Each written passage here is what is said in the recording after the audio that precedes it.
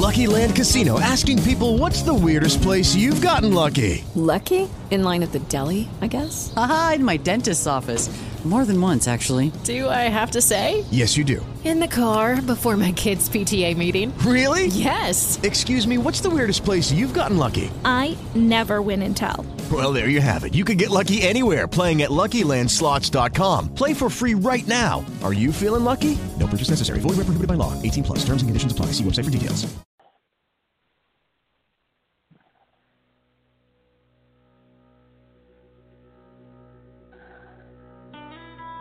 Showdown in Ferncliff.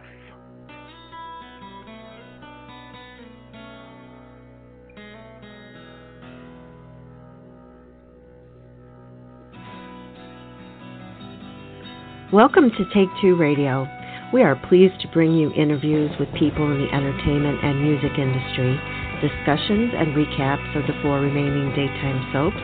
That's The Bold and the Beautiful, The Young and the Restless, General Hospital, and Days of Our Lives, as well as various other shows. For upcoming and previous shows, check take2radio.com. That's with the number 2. And you can find us on Blog Talk Radio, iHeartRadio, iTunes, and other streaming apps. Follow us on social media at Take Two Radio, and thanks for listening.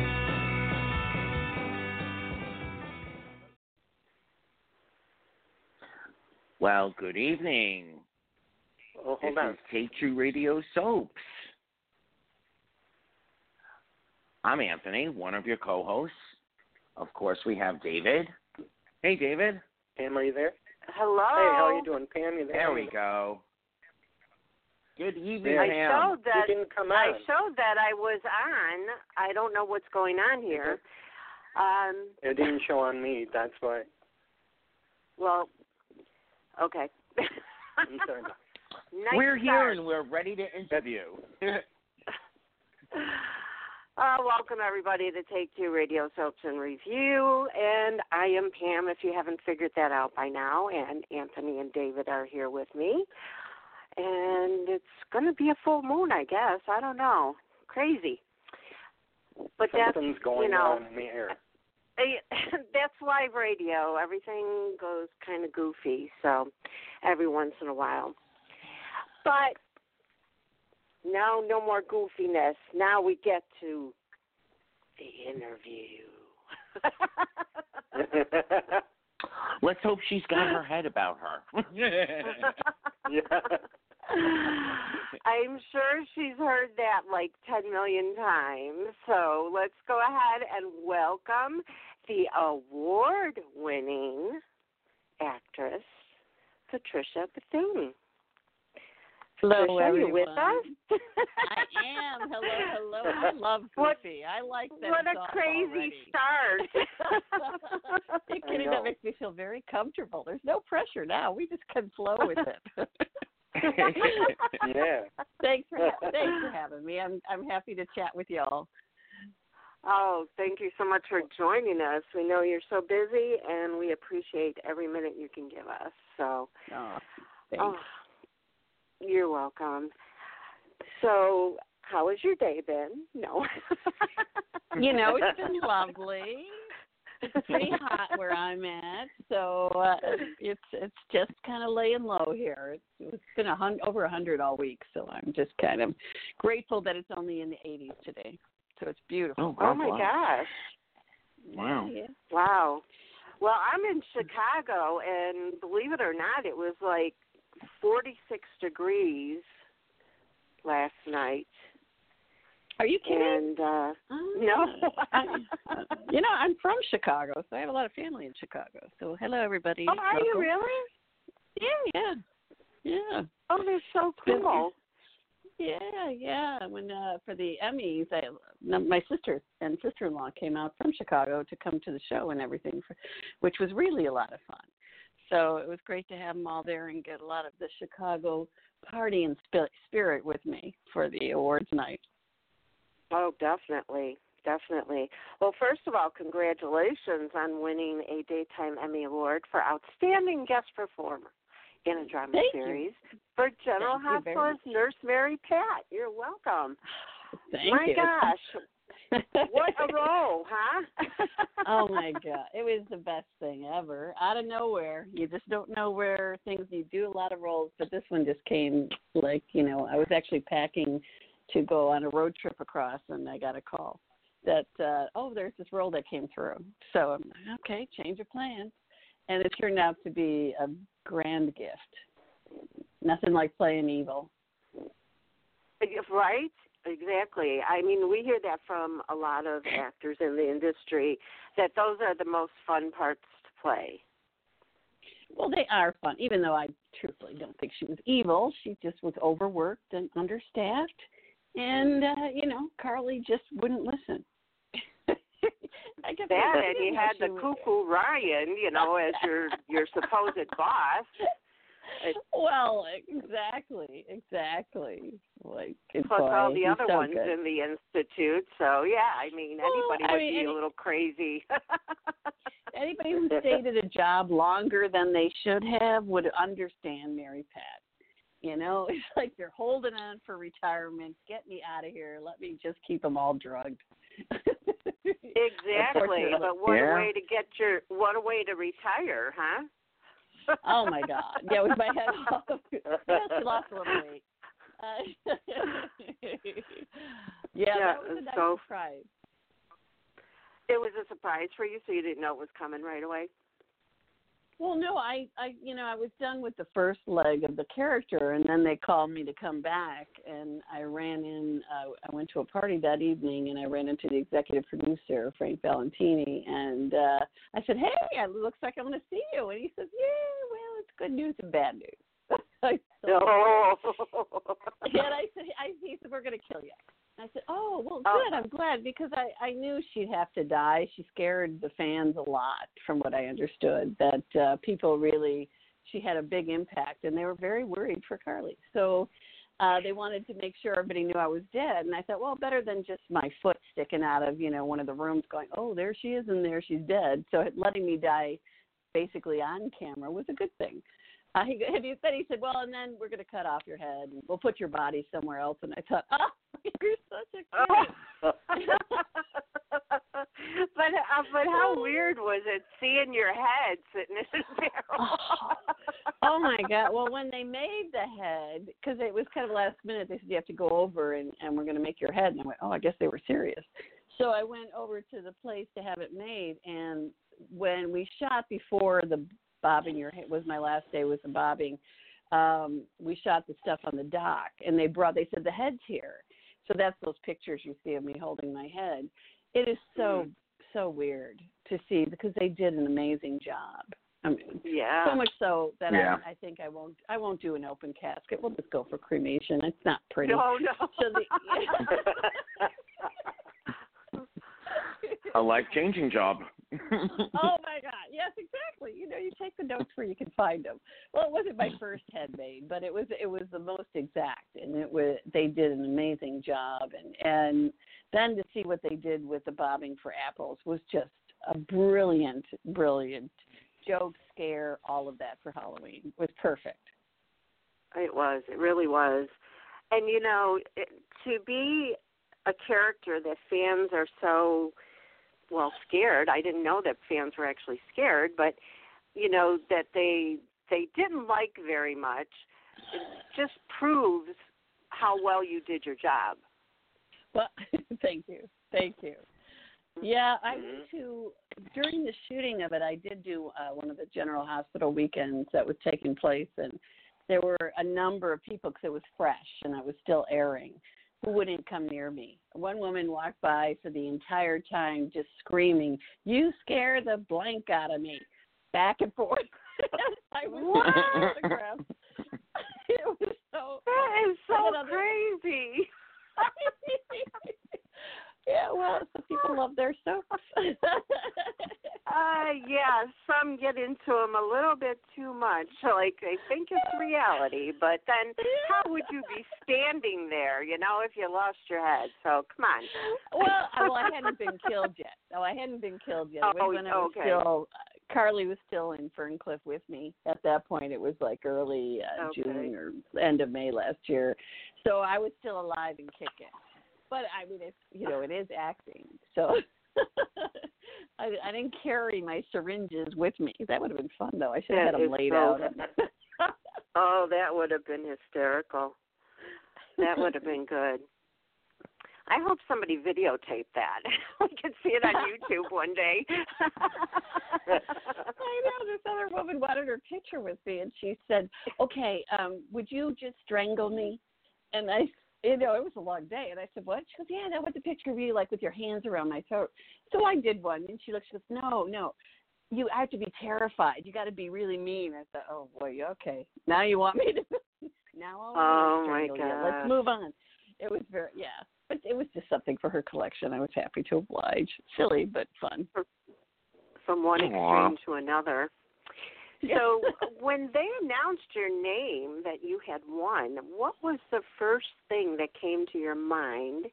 And did you have anything written in case you won? Well, during that whole little section where they show you up on the screen and they like who's nominated, and the beginning of it was I thought they did them in alphabetical order, and so I wasn't there, and I thought, oh, they made a mistake. Oh well, at least I'm here. Things happen, and then they showed mine last, and then I went, oh, and then they showed the clip of me going right my face into the camera, and this was on a gigantic screen in the auditorium, and I'm just like, oh my God, they used that shot, and the crowd roared, and it just made me laugh so hard that I only heard. I'm sitting there, and Lou Diamond Phillips starts to announce, and I hear Patricia. And I equate it to being on Star Trek and going into warp drive, where I was literally thrown back in my chair of whoop. And my friend with me, he's like, Pat, you won. And I was like, oh, okay. and I said, okay. And I started walking up, and I did write, a little bit of what I wanted to say, and I had it in my hand. But as I'm walking up, my heart is beating so much, and I'm just like, okay, breathe so you don't pass out, and then okay, you got your piece of paper, and it's like, come on, you memorized 70 pages in a day, you can remember 6 names, you could, and I'm walking up, and thank goodness the man was up there because your legs are kind of weak. It's such a rush of adrenaline that's overwhelming, and surprising, but I was so thrilled.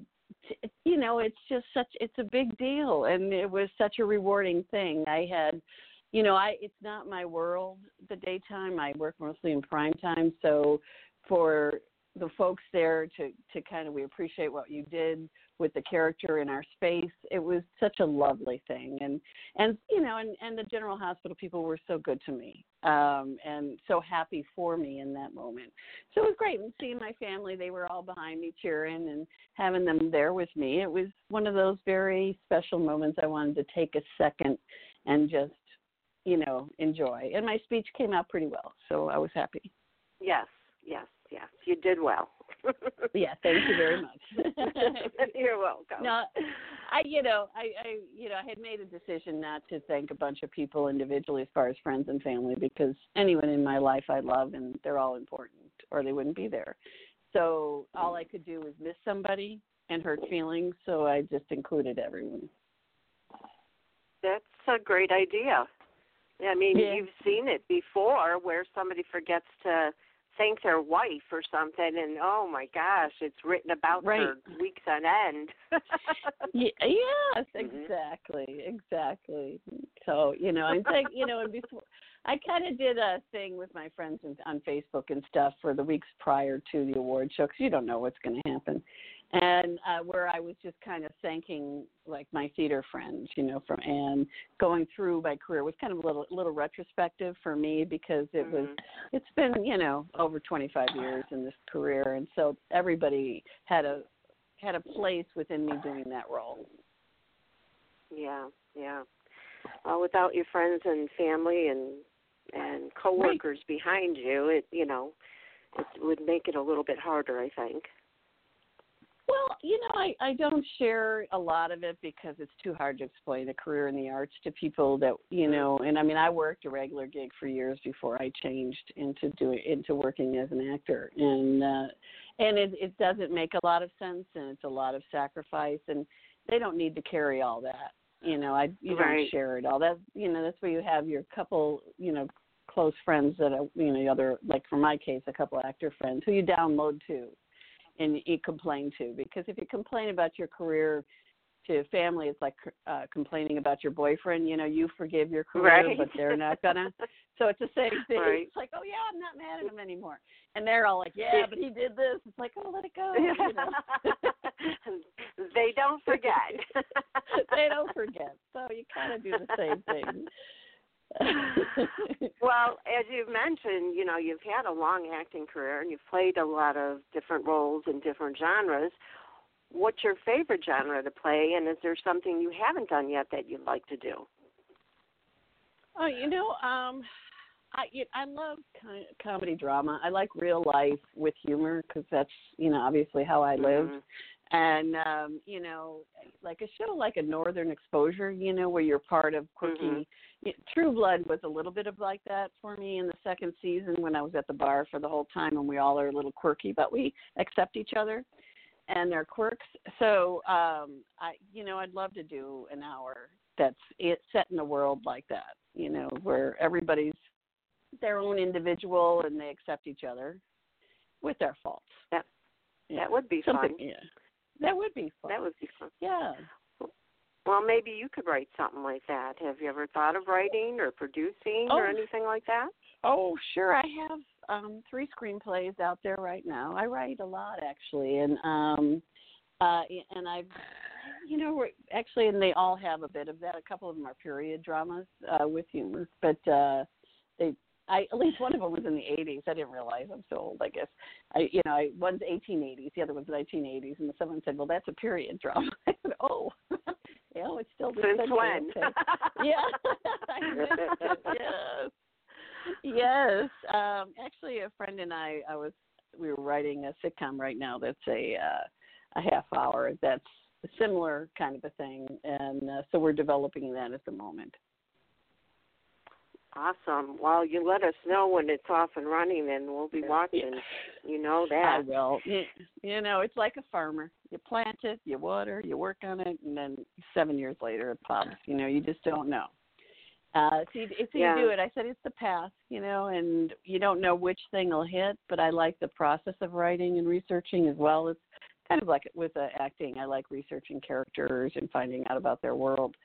So, and then occasionally you work. I mean, that's what a career in the arts is. It's a lot of time in between, and then people see it, and that's great. Yeah, and I don't know if you're aware because you were in daytime soap for such a short time, but soap fans, when they have their favorites go off and do something else, we follow them wherever they go. So we'll be following you. Your best.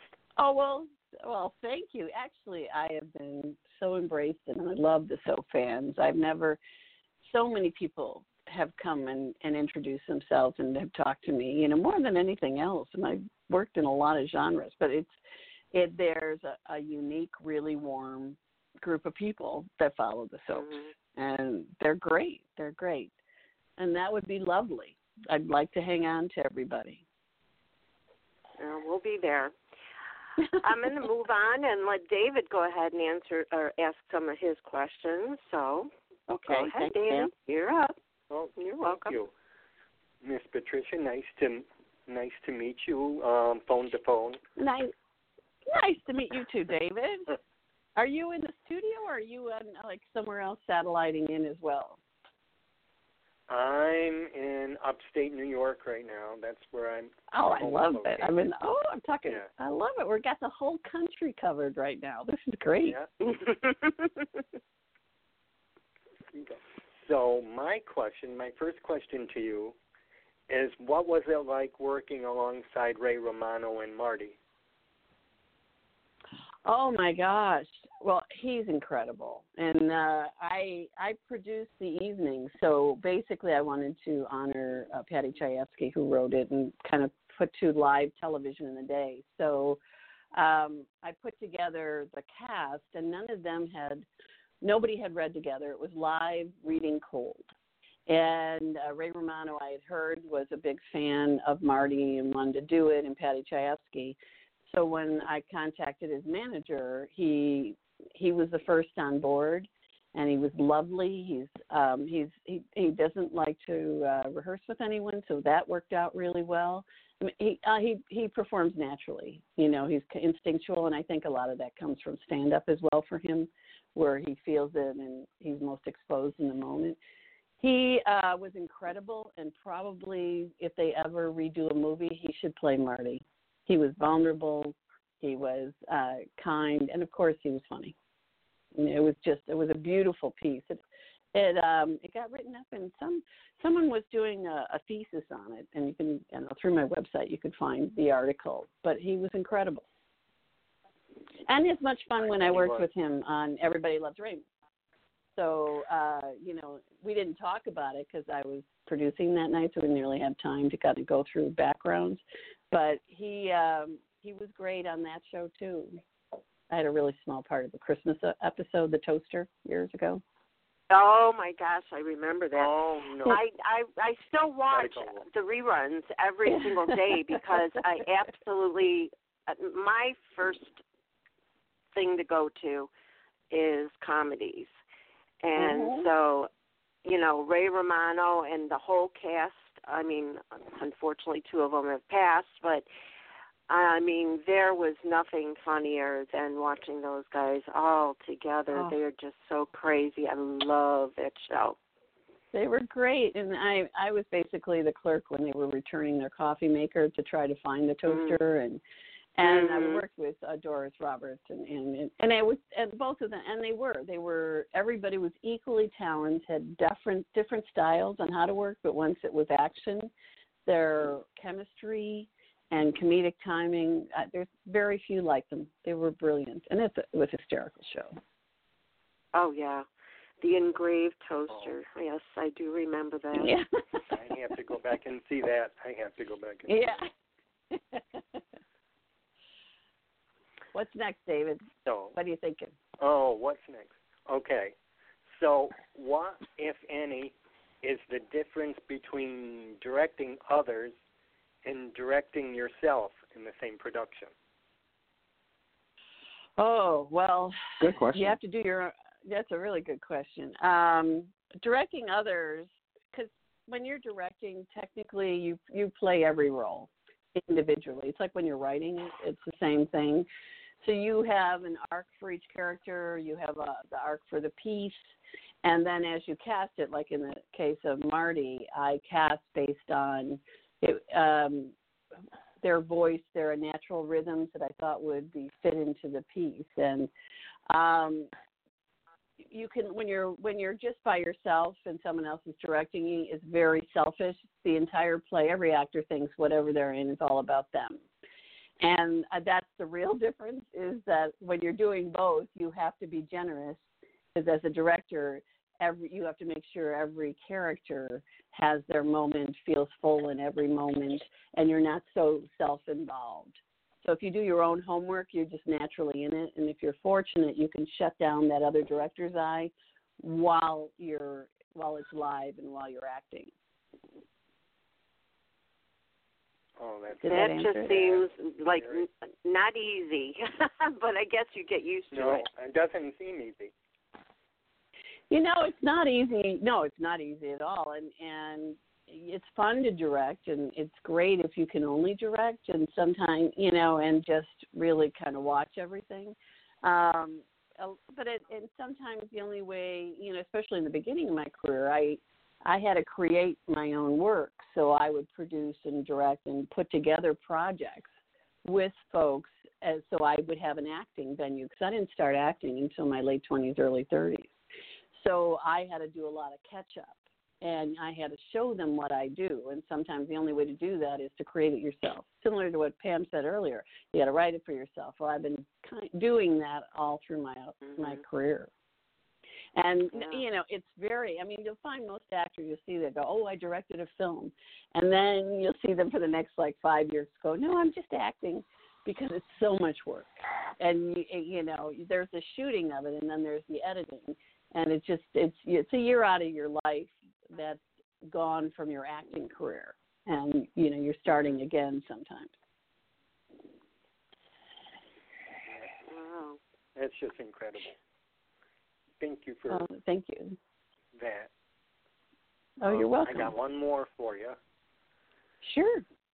I got one more. Okay. What inspired you to write about the care for the caregiver, and what should I do? Oh. And what are some helpful hints that others can do to give relief to the caregiver? Oh, that's so kind of you to mention it. I just in life, I had 4 of the closest people in my life get sick and all pass away within 6 months. And so prior to those 6 months, I did my best to be everywhere, helping everybody. And one of my closest friends, she was in Sweden. I went back and forth, and then my mentor passed away, and another close friend got sick and was in the ICU for a number of time. And one of my parents passed away. And when it was all over, the only reason we're here really is to help each other. And then we do fill it with a bunch of selfish stuff in between. But when those opportunities come, you have to ask yourself years from now, am I going to go back and wish I didn't help my close friend, just because I may miss an acting job? But what happened is during that time period, you're not having income come in. And once everybody was gone and buried and I did everything I thought I could do, I had nothing left. And kind of just was, emotionally, physically, financially spent. So, but because I had gone through it, so many people had come to me asking questions about it. And so myself and a friend of mine, Barbara Sweeney, who had taken care of her partner who had become paralyzed, decided to write a handbook on how friends and family can help somebody who's going through it. Not how to care for someone, there's millions of specialists in that, but how to care for the person caring for someone. And so one of the, because they don't allow people to help them, they don't want to burden them. And also the caregiver doesn't know how to ask for help a lot of times or accept it. So friends or family who want to help, it's important to kind of give a clue of what you're offering. So I give an example of, it's like, can I get you anything? Is like, basically, do you need some groceries? Be specific, or do you need a new refrigerator? Say how much you're willing to give, kind of like if you saying, I might have next Tuesday between 1 and 3 open, can I give you can I sit with your person while you go take a bath? Just be specific, because they don't want to ask, because when a caregiver does ask and then you say no, they'll never ask you again.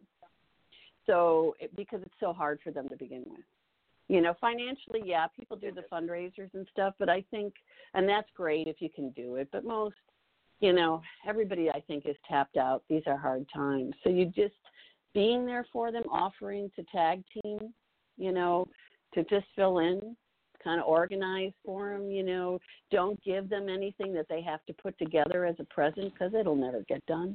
Don't give them extra work. So basically the handbook is what can I do? It's a guide for family and friends to help a caregiver, and it's really simple and it's cheap as I could make it. Occasionally I let them, they put it up for free when I can, because it's just really simple ideas. And since I wrote it, that was back in like 2013, I think, or 12, many people have joined the bandwagon and wrote millions of things, and I'm glad they took off, because, I became spokesperson for Rosalind Carter and her Institute for Caregiving, and it was a gift for years to bring attention to the needs of caregivers. It was all volunteer, and I just, and then once you're done, I think I was fortunate to MC their 30th anniversary and introduce President Carter, and it was just amazing. But it also wasn't my job. So that was the other part of caregiving, is just because you've been through it doesn't mean that you have to lock in the rest of your life. Go back to what made you joyful. There's some people that want to do it forever and go do talks everywhere, and good for them. They should. But I think a lot of people don't offer to help because they don't want to go into the swamp and never get out, so you can maybe offer it in and out. If that's yeah, a long and I think to there's your a lot of people out there that can't handle it emotionally, so That's another. Well, right. There is. And that's okay. So that's what I mean. You say what you can give. It's like there are people that will lose their mind if they sat next to somebody in their bed for hours. It's just not what they do. And then the other is like, I have a book. They can repeat themselves for 10 million times. I'm good. It's really your sensibility. But if you can't do it, there's nothing wrong with you. You help them find somebody who can. Yeah. Right. Exactly. Well, we all thank you for putting that out there. You're welcome. It's it's a gift, really, in the end. But right now, there's so many young people that are caring, and in their 20s that are caring for their parents, as well as the vets that are coming back, and it's a lot of emotional support they need. And servicemen have a lot of things built in, but over the years, it takes a little bit of research. The Rosalind Carter site, rosalindcarter.org, there's a caregiver help guide there, which links to many services that are available, and people who can guide people on how to find the services that can help them individually. And that's because, so many people don't neglect themselves where they're caregiving and their partner dies, and then they're gone within a few months, and everybody says, oh, it's a broken heart, and it's really a broken body as well, because many of them don't watch their own medication. They don't take care of their own intake because everything is for the person they love who's ill. So anyway, I can go on and I won't. But it's something everybody has to deal with, and can't be afraid of it. You just have to nourish yourself while you're going through it. Definitely. Great advice. Well, thank you, David, for your questions. And now we're going to move on to, as I say, last but not least, Anthony. Anthony! Good evening. I'm also in New York. I'm in Staten Island, New York. It's beautiful. What show just took place in Staten Island? And a friend of mine was from there. I went, that looks beautiful. Who lives there? His family lives out there. It's a beautiful island, and it's the fifth forgotten borough, but we don't mind being forgotten in many ways. We still have parks and beautiful beaches, lots of gateway and green belts. So it's okay that we're forgotten. You can leave your buildings in the other four boroughs. I just wanted to touch on True Blood for a second. Absolutely loved that character. Loved you on there. Thank you. Can you just share with us your favorite moments from True Blood? Oh, my God. Well, of course, the second season, was like a brilliant thing. And the editor was so kind because he loved my laugh. And when they decided to create, like, the arc of demise through my character with the Maynard who came in and how going crazy. So I kind of built in levels of her losing it more and more and more, up until cutting off her finger and giving it as a present to her, which was one of my favorite scenes. That one was really great. And then when I find my finger, Ryan Quanton, who's just so lovely, we did the first take and I'm all upset and have a breakdown. Well, initially the man picked me up and then carried me across the field because I was so broken up. And I'm just like, oh, my God. I said, you understand, we have to do that like 50 more times for every take. You may want to just let me lean on you because he's a strong guy. But it was really fun. And the whole thing, the wedding and the camaraderie of everybody as we were all losing it and in the middle of the night shooting and absurdity of it, but also, the heart of the characters all weave through. So that was all my favorite. And then somehow I didn't get killed. So I was at the table at the end, and I just thought, oh, it was just so nice. They even gave me a boyfriend in the finally. So that was really fun. So I thought, well, if they ever do a movie, I'm still alive. So that's a good thing. What would happen to poor Jane, I don't know. But I just loved her, and I loved playing her, and she was just too much fun. Yeah. Well, it's good to know you'd like to go back. Yeah. Oh, yeah. Well, Alan Ball, he's a theater man. So when the head is from the theater background, the warmth and the set and the respect for everybody is, it's set from the top down. And so it became very much more of a community than stars who were, acting, because, it's also, it's the world of vampires, so it's already absurd. But they were all brilliant and kind, nice people. Nice. Well, congratulations again on the Emmy. I think our listeners, Thank you. We ask a lot, and I think our listeners would love to hear from you what it was like to step in the soap world as far as the pacing is concerned and how different is it from the other jobs that you've had, and would you go back for another role on another show? Oh wow, it was extremely different, and but thankfully I have a stage background, which helps in that you go from beginning to end. And so when my first day, I had 54 pages. So compared to maybe you would do 6 or 7 in prime time, it was like 54 pages to have memorized. And you go down, and you walk in, and it's like, okay, wardrobe's over there, hair's here, but we're going to go block it right now, and you're going to stand here. So it's all pre-blocked for you, and from the director's point of view, and you're kind of working in reverse rather than motivating yourself to a place, through an action or your intention. The camera's going to be there, and you better figure out how to get there and make it look real. But Steve Burton, that's why I thanked him in my speech. We weren't really in a scene together except for like a blink that first day, but he was so kind and welcoming, and especially at the end of the day. And he said, don't worry, you won't, because it's such an intense whirlwind, because you block it, you get into makeup, you go up, they reblock it, and then shoot it. And there's no going back to your pages, really, because they're way off, way off the sets. And so it's trial by fire. You just hope your brain doesn't explode as you're going to be this character.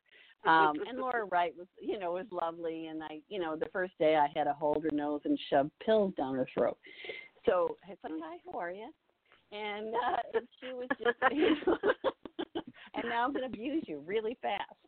And, but she was pretty, she was very strong. She could have been very diva and said, but she said, she goes, do whatever you got to do. Whatever it is, give it to me, and I'll be there. So that kind of created for the two of us, okay, you're willing to go to bed. I'm going to torture you. We'll go back and forth. We would do, which was really great, we would do the comedy version before we would shoot it. So as we're running through it, any jokes that were kind of in there by if you were to say it a little different, we would get out of our system. and then we would shoot the evil version, which was really fun. So it was great. So, but calling a lot of my theater background helped me a lot. And then I would do, basically I started going up early and scoping to watch what their language is. Because you'll work with, maybe do 3 episodes in a day with 3 different directors. And each director you have to figure out what do they like, what's their slant, so you could work into that. So there's a lot of interpretation really fast. And but if you trust yourself and you've been working for a long time, then you have the confidence to just go ahead and do it. And they're such brilliant people. And would I go back and do something? Oh, yeah, of course I would. I mean, I just had such a wonderful experience on General Hospital that maybe I haven't worked in any other sets, so I don't know what the other worlds are, but they're really wonderful actors and know their craft, and they're serious, and they come in ready and prepared. And in my experience, nobody was, temperamental. They just came in and did the work, and, we went home. And so there isn't a lot of time for socializing, because for whatever I have, the leads have 10 times more. They have a lot of work to do. And, so it was very enjoyable. I had a great time, and obviously, I got a great gift from it. So I would, happily, I think, if the role was right, of course. Awesome. Well, you kind of covered my other question, so I'm going to throw one of my favorite standards out. And you have a storied career at this point, so maybe you've already done it, but what is your dream role? All right, it's been done, but if they ever did a remake of it, I would love to do Queen of the Stardust Ballroom. If you've ever, if you remember this one with Maureen Stapleton. Yeah. God, it was this beautiful. It was basically, it's a woman who's just a widow and tries to get back into life through dancing in this ballroom, and it's, she ends up having this lover, and it's a great story. But it broke my heart, and it was a made-for-TV movie. But pretty much anything Maureen Stapleton did, I love, like Airport 77. Did you see that? Yeah. If you ever get a chance she has this amazing scene, because her husband's, going to commit suicide by blowing up a plane. She gets the life insurance policy, and she runs into the airport and has this monologue that is incredible. So that type of role I would love to do. And other than that, for me, I started in sitcom, and I love sitcoms as long as they're funny. I don't like mean humor. I like fun humor. There was a lot of sitcoms that happened for a while where they're about being mean to people and making fun of them. And I like the, not necessarily Mary Tyler Moore, but, we were with a group of people, and it was just funny, real-life situations. And I love the live audience. They do a lot of single camera, which is great, but there's nothing like a live audience. Nice. How about a million dream roles? How's that?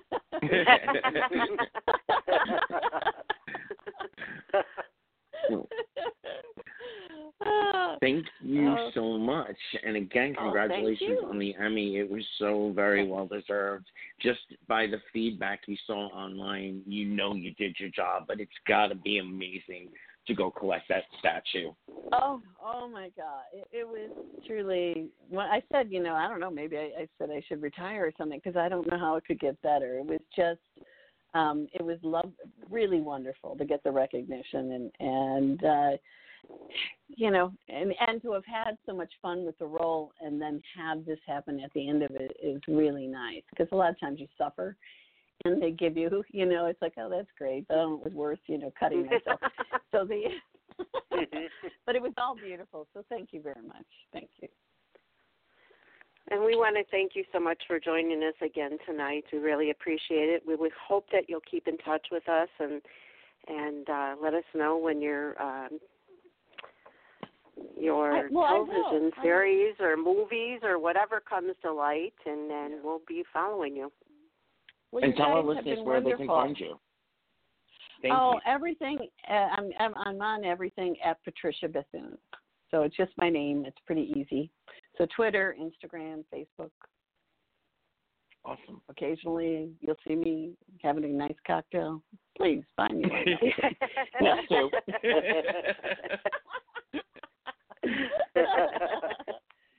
You guys have been great. Thank you so much for spending time. This has been lovely. You've been delightful. Thank you for coming. Thank you. Well, good luck with the rest of the show. We'll talk again. Absolutely. Thank you. Enjoy your night. All right, thanks. Bye now. Okay. Bye-bye. Well, as usual, our guests really are a delight to speak with. I mean, you learn things that you don't normally know about, and, I'm not sure if the listeners are aware, but, we do research and try to come up with different questions about different things. It's not always possible, and sometimes you might hear a repeat question that you've heard on another show or on a blog or something, but it's still fun to ask and hear it because maybe you heard it, but we didn't, Right. And it's really, I just want to highlight the point that I think everybody who's come here, especially people that have dropped into the soap world and aren't necessarily a long-standing member, they highlight how, even though how hard the work is, what a great experience it is. And, we've got 4 left. It's a medium that has never gotten and still doesn't get the respect it deserves. So when you hear a conversation like we just had, what a gift that was for her, it just highlights for all of us soap fans the wonderfulness that is soap.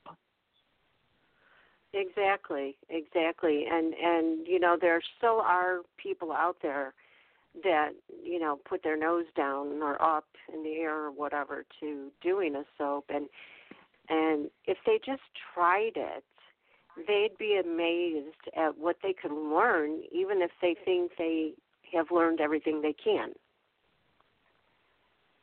Yeah, absolutely. And just, you know, even the watching audience, there's something for everyone. There's comedy, there's drama, there's tragedy, there's, you know, celebration. And, you know, all four of the shows that, you know, are on network and a lot of the web series, they pick their social issues to highlight, sometimes in a somewhat campy way, sometimes, you know, all out for the drama, the tears, and possible Emmy Awards. But this is the only genre that, you know, you get a full and complete glimpse of all the kind of lives that are out there. You know, every single show has some sort of LGBTQ representation right now. Every single show has a diverse cast. Every single show is not only bringing people back from the dead, but teaching us what it's like to be a caregiver, teaching us what it's like to mourn, teaching us what it's like to lose a first love. And, you know, even if we don't learn anything, just by osmosis, we get to feel and we get an idea of what somebody – I know a young person right now who is going through the possibility of losing his first love, and just by osmosis, it reminds me, reach out, just ask how they're doing. Just remember that as busy and as crazy as my own personal life gets, and that, you know, honestly, that's God's honest truth. Watching Oscar and that, you know, that beautifully told story, it reminds me to check in and see how my cousin and you know, his friend are doing. So it's a beautiful medium to be a part of, honestly. And I'm so glad that we do this show and we highlight the positives. We don't allow bashing. We try it every step of the way to encourage and entice our listeners to give as much positive feedback as possible. Right, exactly. Because we all know that if you complain enough, you can lose your show altogether. And, you know, like, I'm waiting for Candace to call in before we discuss this, but, you know, right now with The Bold and the Beautiful, this storyline has been going on forever, and it's just a circle. It just keeps going and going, and they're saying the same thing over and over, and it's the same characters. And for the first time in my life, I've wanted to shut the TV off. And that says a lot, because I have never felt that way, ever. It's because it's so aggravating to watch the same storyline every single day for how long. Will I shut it off? No. Will I continue to watch? Yes. Why? Because I know it's going to turn around. They always do. I think if they had, you know, I can't talk to the process there. I've never been invited into their world. But I think if their storyboarding and their outlining were done in a little bit better way, we wouldn't have the same conversation happening days in a row, you know, between every single secondary character having to express the same opinion. And I think that's what's frustrating people the most, because it's a harsh material. And if there were more movement in the actual storyline, it might not feel so harsh. It might feel a little bit more edge of your seat, almost Melrose Placey. And I think that's what they were. That's what they were hoping for. But by the fact that, you know, everybody in the very small, you know, city of Los Angeles, according to Bold and Beautiful, that everybody that we see in that city has something to say about Liam, Hope, and the situation that's going on, it makes it feel stagnant. And it has the possibility. Just today I was seeing stuff online where there's basically going to be a death at the end of their storyline. So now everybody's speculating who could it be, and is it going to be a throwaway death or somebody impactful on the canvas? Honestly, at this point, it would have to be somebody like Thomas or God forbid Hope herself to really be impactful because of how long this is dragging out. Right. And you know what? Again, it wouldn't be so bad if they had another storyline going. Like General Hospital is so good at that. There's more than one storyline going on, and it keeps you watching because you don't know what's going to come up next, And it's such a faster-paced soap opera. Even Young and the Restless, too, there's multiple storylines going on. And right now, Bold and the Beautiful has one storyline, and that's it. And you can only watch it so many times. Flo and, oh gosh, I can't even think of names right now. The other ones involved with the baby switch. Flo and... Zoe? Who did you say? Zoe. And her boyfriend? Zoe. Yeah. Xander. Yeah. Zoe's boyfriend, Xander. You can only watch so many times them saying, oh, my God, we got to tell her the truth. No, you don't have to tell her the truth. No, we're going to go to prison. No, my dad's going to go to prison. I mean, that's all it's been for weeks on end. Yeah. And did anybody seriously think that Thomas was going to tell the truth? I didn't believe that for 1 second. And sure enough, he's using it to his advantage.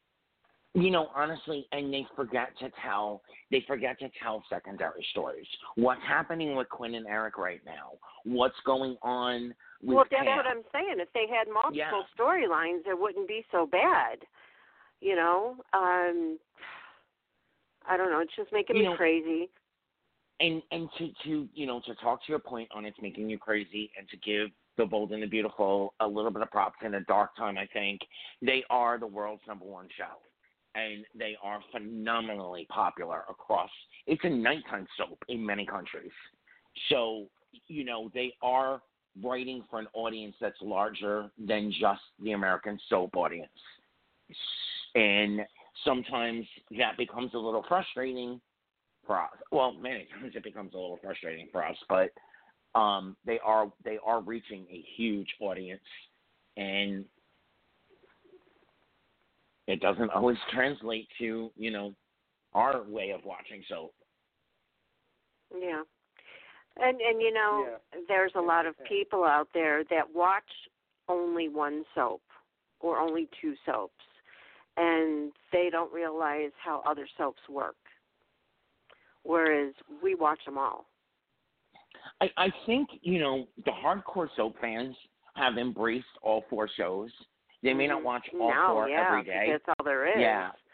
But, a lot, I hear a lot online that they'll drop in for a storyline, especially The Young and the Restless and General Hospital, when they both introduced their Alzheimer's storylines. They got a lot of drop-in fan participation because they were interested in how that storyline was going to unfold. A lot with the, how do we call them, the shuffling cast of soap actors going back and forth will bring, a fresh audience as well. And maybe the Bold and the Beautiful can take a look at the other 3 shows and, introduce something socially relevant underneath their main storyline to give, a heart. I think the heart of this story is gone. They had a chance. They had us by the seat. We were, we cried. We were ready for redemption. But at this point, it's like, just get the truth out and get it over with. The reunion scene is not going to be as impactful as it would have been a month ago at this point. Right. And, my personal opinion, I was just saying to David before we came on air, I believe that they're generating this story to the point where Hope is just committed, and so she can't get her baby back. And that sets up a second wave of a legal battle because she's in the institution and she's out of the institution, but is she fit to care for her baby and all of that? And the baby's now bonded with it, with the family, with Steffi and her other child. So, they said that this story was going to encompass, it's a year-long story. So if the second wave of this is a big legal battle, I think that's really going to disappoint and upset fans too. And it's kind of scary to watch the numbers. They dropped the ball with the Spectre storyline. They obviously dropped the ball with the return and the brief return and the craziness of the brief return with Sheila, which could have been absolutely explosive. And to focus on this, I keep saying, what's in the water out there? Because, it's, yeah. Well, you know what, with the Sheila thing, it was a disappointment, but I don't think they could have did a whole lot more with her since the actress is busy doing, other things. So, but there's still more time that she was people. there There's still sitting more in a people car in the canvas.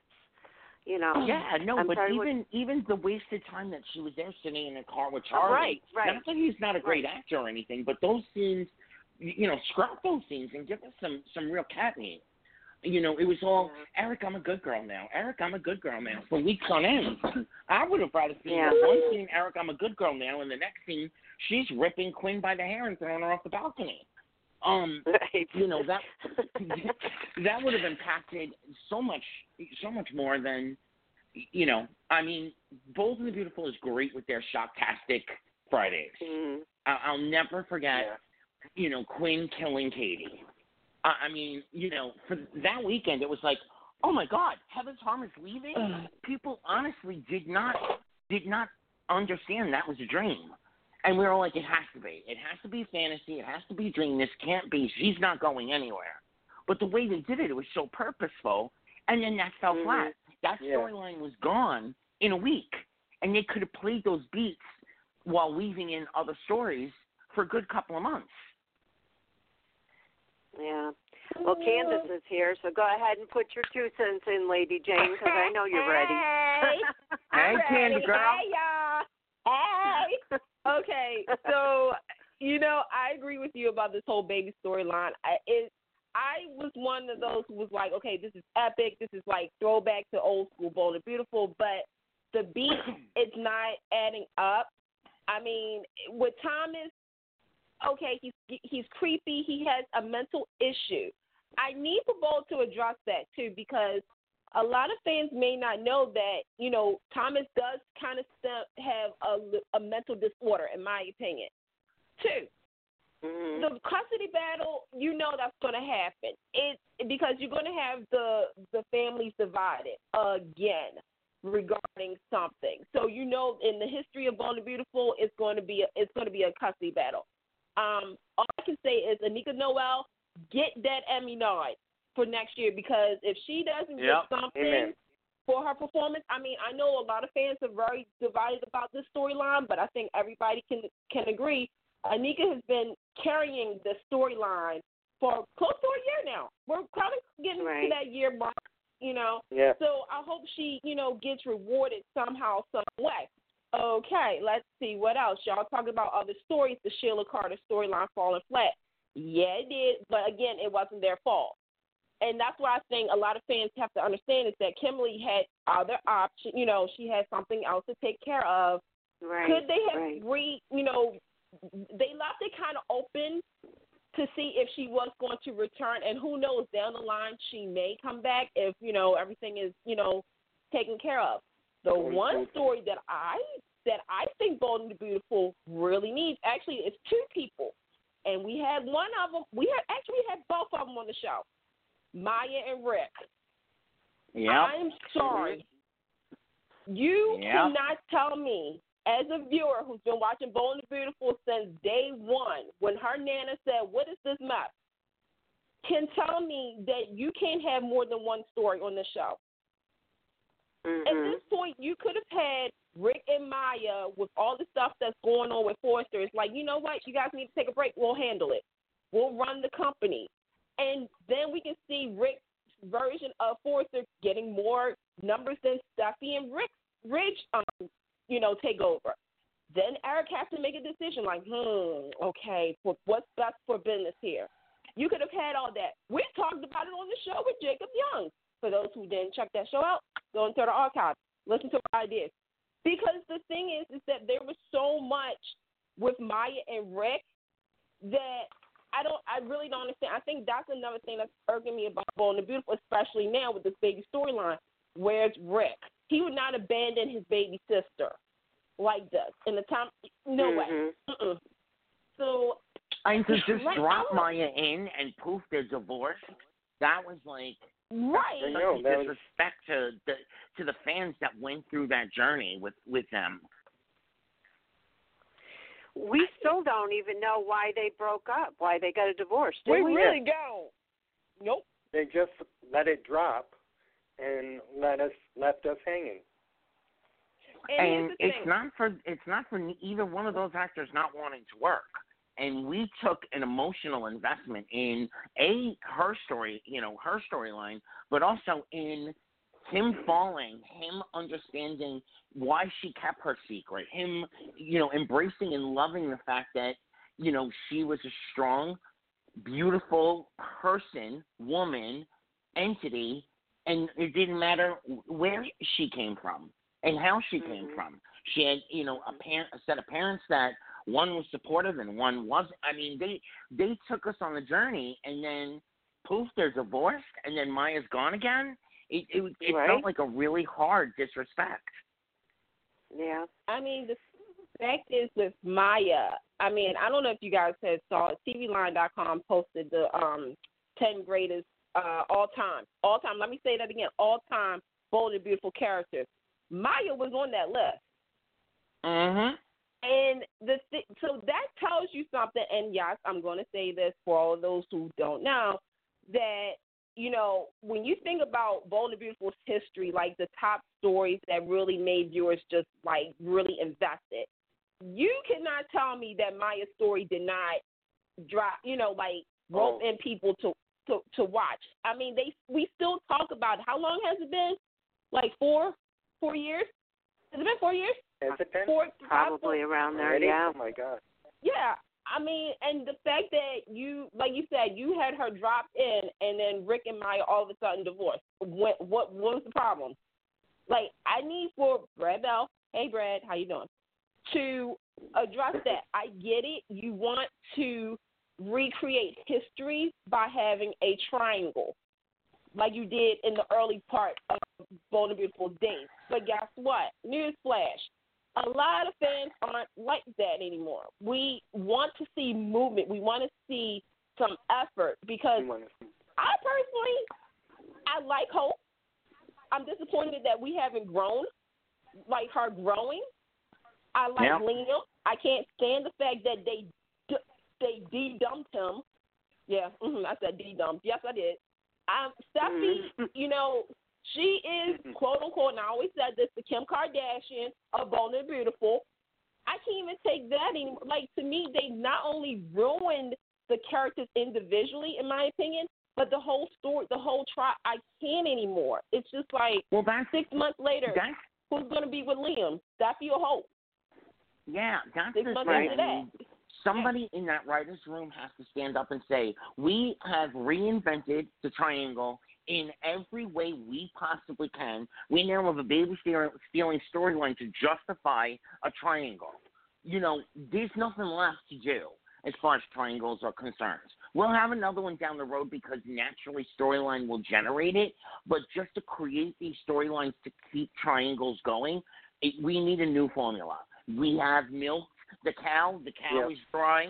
There's no more Cremora. There's no, there's no more in that cow. There's nothing left. It's, it's time to move in a new direction. And they had the opportunity when they reintroduced the Spectres. Let's bring it back to business.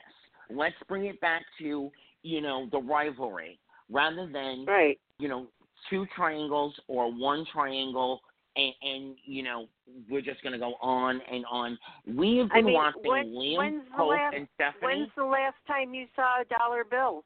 I mean, I can't remember right now. When's the last time? Think about it for a second. But you know what? We've been watching Liam, Hope, Steffi for 8 years. This is 8 years of Liam, Hope, Steffi. I mean, they threw a little Wyatt in there. Wait a minute. And that's little boy, oh my God. Anthony, wait. It really hasn't been 8 because you got to count when Hope left, okay? Right. And it was Ivy. Put Ivy in there because I think the problem is that everybody has done everybody. You had okay, let me go through this. Okay. You really had Hope, Oliver, Steffi, Oliver, right? That's what Oliver was the first. Right. Oliver was the first. Right. Then you had Hope, Liam, Thomas. Hope, Liam, Steffi. Steffi, Liam, help me out. Hope. But then it was Steffi, Ivy, Wyatt, Hope. Liam. Oh, right. Wyatt. Yep. Yeah. Wyatt, Hope, Hope. Yeah, wait. Yeah, because Hope and Wyatt got married because Steffi interfered with that. Yeah. Okay. Then you had you know what? I'm tired. Because the thing is. And you should be. You should be because it's been 3 central characters that just keep bed hopping with a secondary person once in a while, but really within the 3 beds. And as beautiful as it, as beautiful as it was to watch with Brooke, Ridge, Taylor, Daddy Ellis, Caroline, once in a while Thorne, Caroline. Caroline. As much as it was beautiful to watch back then, we're now going on almost 30 years of the same story. And as much as I love all the characters on there, it's time to bring in some new blood and shake it up. Give Steffi a new man. They did. But, Tim, see, this is the problem that I had with Bold and Beautiful. Well, here's the thing. I want to go back. I'm going to go back into time. Okay, let's go back mid-2000s. They had new blood. The problem is that at the end of the day, okay, and this is how I look at Bold and Beautiful. Out of the 4 soaps, Bold and Beautiful is the most real soap because it's set in real time in a real place. To me, I feel as though, especially if it's dealing with fashion, you need like a whole bowl of soup, meaning you need a lot of people swimming around because Bold and Beautiful only has, 6 people in there? So Los Angeles only has 6 people, y'all. I didn't know that. Yeah. When they introduced new families, and, the beginning families was, the Spencers and Forsters, then they added the Spectors, then it was, Hector, Gabriella, I can't think of the other girl's name. But Thomas was with her. You know who I'm talking about. And then they introduced other people. The thing is that Bold and Beautiful really needs is a reset. If Dave can do it, General Hospital, even Young and Russell can do it, Bold needs a major reset. They even need to bring in new characters, or bring back the favorites that we've been asking for. Where's Deacon? Where is Amber? Okay, I would have took it that Amber and Rick met up in Paris and Amber seduced Rick. And that's how Maya and Rick's divorce happened. How hard was that for me to come up with? That would be nice. Okay? Where is, what if there's some drama? Let's get some drama. The fact that really Ridge is not a technical Forrester, that he's a Maroney. Yeah. Let's bring in Nick Maroney. Let's have a court battle, something regarding the money issue. To me, Bold needs new ideas, and I'm sorry, Red. I know you're trying. You've done it. You've actually proved that you can carry on your own legacy without being under your parents' legacy, and I applaud you for that. Because sometimes that's hard to do, to get out of the shadows of a famous spouse, parent, daughter, whatever. But I'm saying this out of love and respect as a viewer who's been watching since she was 5 years old. That's what I was just going to say. We're not bashing them to bash them. No, we're not. We're just saying, I don't want to see a soap canceled. I want to be real about that. I don't want to see it, even though they're the second highest show in the U.S. I'm thinking about the U.S. I'm not thinking about global, worldwide. Here's the thing, and I always tell the people, just because you're number one, just because you're number two, number three, or four, the way things are right now, you never know what's going to happen. Bold and Beautiful needs to get their act together. I love that show. I love the scenery. I love the beautiful people. They have a talented cast, but we need some new storylines. We need new blood. We need something because I'm falling asleep. Right. So, exactly. Yeah. That felt so good to get out. Woo! Thank you. Yep.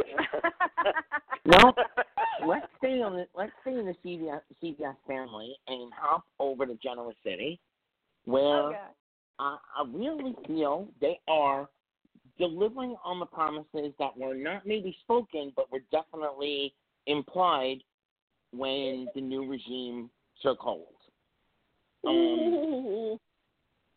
I feel I'd like to start off with something with everyone. Go ahead, David. Okay. Go ahead. Okay. I'm a little disappointed with the Adam story. And I might be in the minority. No, you're not. And I'll tell you why. One reason is, well, I'm still a little stuck on Justin. And one scene comes to mind between Justin and Joshua, and that was that prison scene where back then, he had Nick promise to take care of Connor and all that. And I like that warm thing, and now it's not there. And no, not at all. I'm speaking, and I'm speaking like just like Eric Braden did as Victor the other day, because he wanted his family to come together and thought it would be a happy occasion that their brother is alive. And that's disheartening to me. Okay. Yeah, I mean, when all he wants is revenge, and all he wants is his kids, which I understand that. But if you're going to go back in history, like you said, where he said, please take care of Connor and that, then he should have came back and been, nicer to Nick instead of, trying to take him out to get his son back. I mean, I can understand fighting with Victoria because, that's just who they are with the Newman Enterprises, the kind of thing. But to go at Nick like that, instead of being grateful that he's taking care of his son for this amount of time while he was gone, there's none of that. There's no love. Okay. See, now I got to speak. Go ahead, I got to speak to that because there really never, that scene that David talked about was a beautiful scene, but it was an aberration. There really was never a brotherly bond and a brotherly love there. And I think that they did, to a certain extent, look back at history and say, okay, what Adam do we want to bring back here? And having said that, I want to piggyback it also with the decline of Phyllis, because what they're doing, it might be unfortunate in our moment of history right now, while we're sitting here watching it. It might make us frustrated and sad and or angry, but they're setting up the room for so much story to tell going forward. Adam was never a touchy-feely character. Adam is a hedgehog. There's an underbelly that you can like when he gets around people that bring that out of him, but they've got to literally go and get poked through all the quills to get to that underbelly. Adam was never touchy-feely, and they're setting up that character to be the foil because there's no true bad guy on the canvas right now. There's nobody right. really and bringing let me just add dirt. let me add to that. I'm not disappointed. I'm just kind of surprised at the way things are going. Go ahead. But if you mirror that, I'm really not surprised because they needed to take a strong standpoint as to how they're going to change the direction of the. I mean, they wasted a year and a half on a storyline that gave them virtually nothing. It did well at the Emmys. God bless. But in the fan world, it has much more negativity than positivity associated with it. So, they killed the gentle, kind Phyllis is setting up for, when Michelle takes Phyllis back, she's going to be taking Phyllis back with a vengeance. They set up Adam to come back in this vengeful way. They're bringing back Chloe and Kevin. We can only imagine, based upon what they're throwing out at us, that this is, an all-encompassing storyline, that's going to bring Michael and Lauren back to the forefront, so on and so forth. We're done with Victor and Jack for a while. Thank you, Jesus. We're done with them. There's not much more they can do with that. I mean, the man hired, a psychopath to play Jack, doppelganger. There's not much more story they can tell between those two men. So, thankfully, they are moving in a better direction. They're bringing back some key characters we needed, including softies like Paul, which is wonderful. But they need to have They need to have They need to have that foil element to keep it interesting. And what better character than Adam? And so when she comes back, because she's coming back with a vengeance. You can see it. You can feel it if you've been watching The Young and the Restless long term. Candy Girl? Okay, am I right? I got to get on this soapbox. Here's the thing. As a person who actually enjoys when a character, I feel, okay, with Adam, I'm going to start with Adam. For me personally, I didn't want them to bring him back because, in all honesty, I knew that they were going to either have him have a memory loss or something to put him back into the forefront of, The Young and the Restless. I get it. You need a bad guy. But here's the thing. I have been watching it since Chris Eger had played, and then Michael Muhney, and then Justin Hartley, and now Mark. My thing is that if you're going to bring a character back, bring it back all full circle, meaning show us that this character has actually grown, but still is a little sneaky, still a little devious. The thing is about with the scene that you were talking about with Nick and Adam, the thing is that they didn't want Victor to get that child. That was the thing. They didn't want Victor to touch that child because they knew that when Victor touches something, it is either going to turn into gold or it's going to turn into crap. So that's where that comes from. However, when I saw the return of Adam, I'm like, where is this obsession coming from of getting Christian? Because I'm like, no, you changed the paternity to make it so that Nick was the father. Like, I know my history about Young and the Restless. I also know what Nick did, too, to Victor and whatnot. I like the way they're playing it, but at the same time, when I'm looking at Adam, I'm just like, okay, so we went back into 2008 right now. We went back into 2009. We skipped a whole chapter of Adam Newman that needs to be addressed.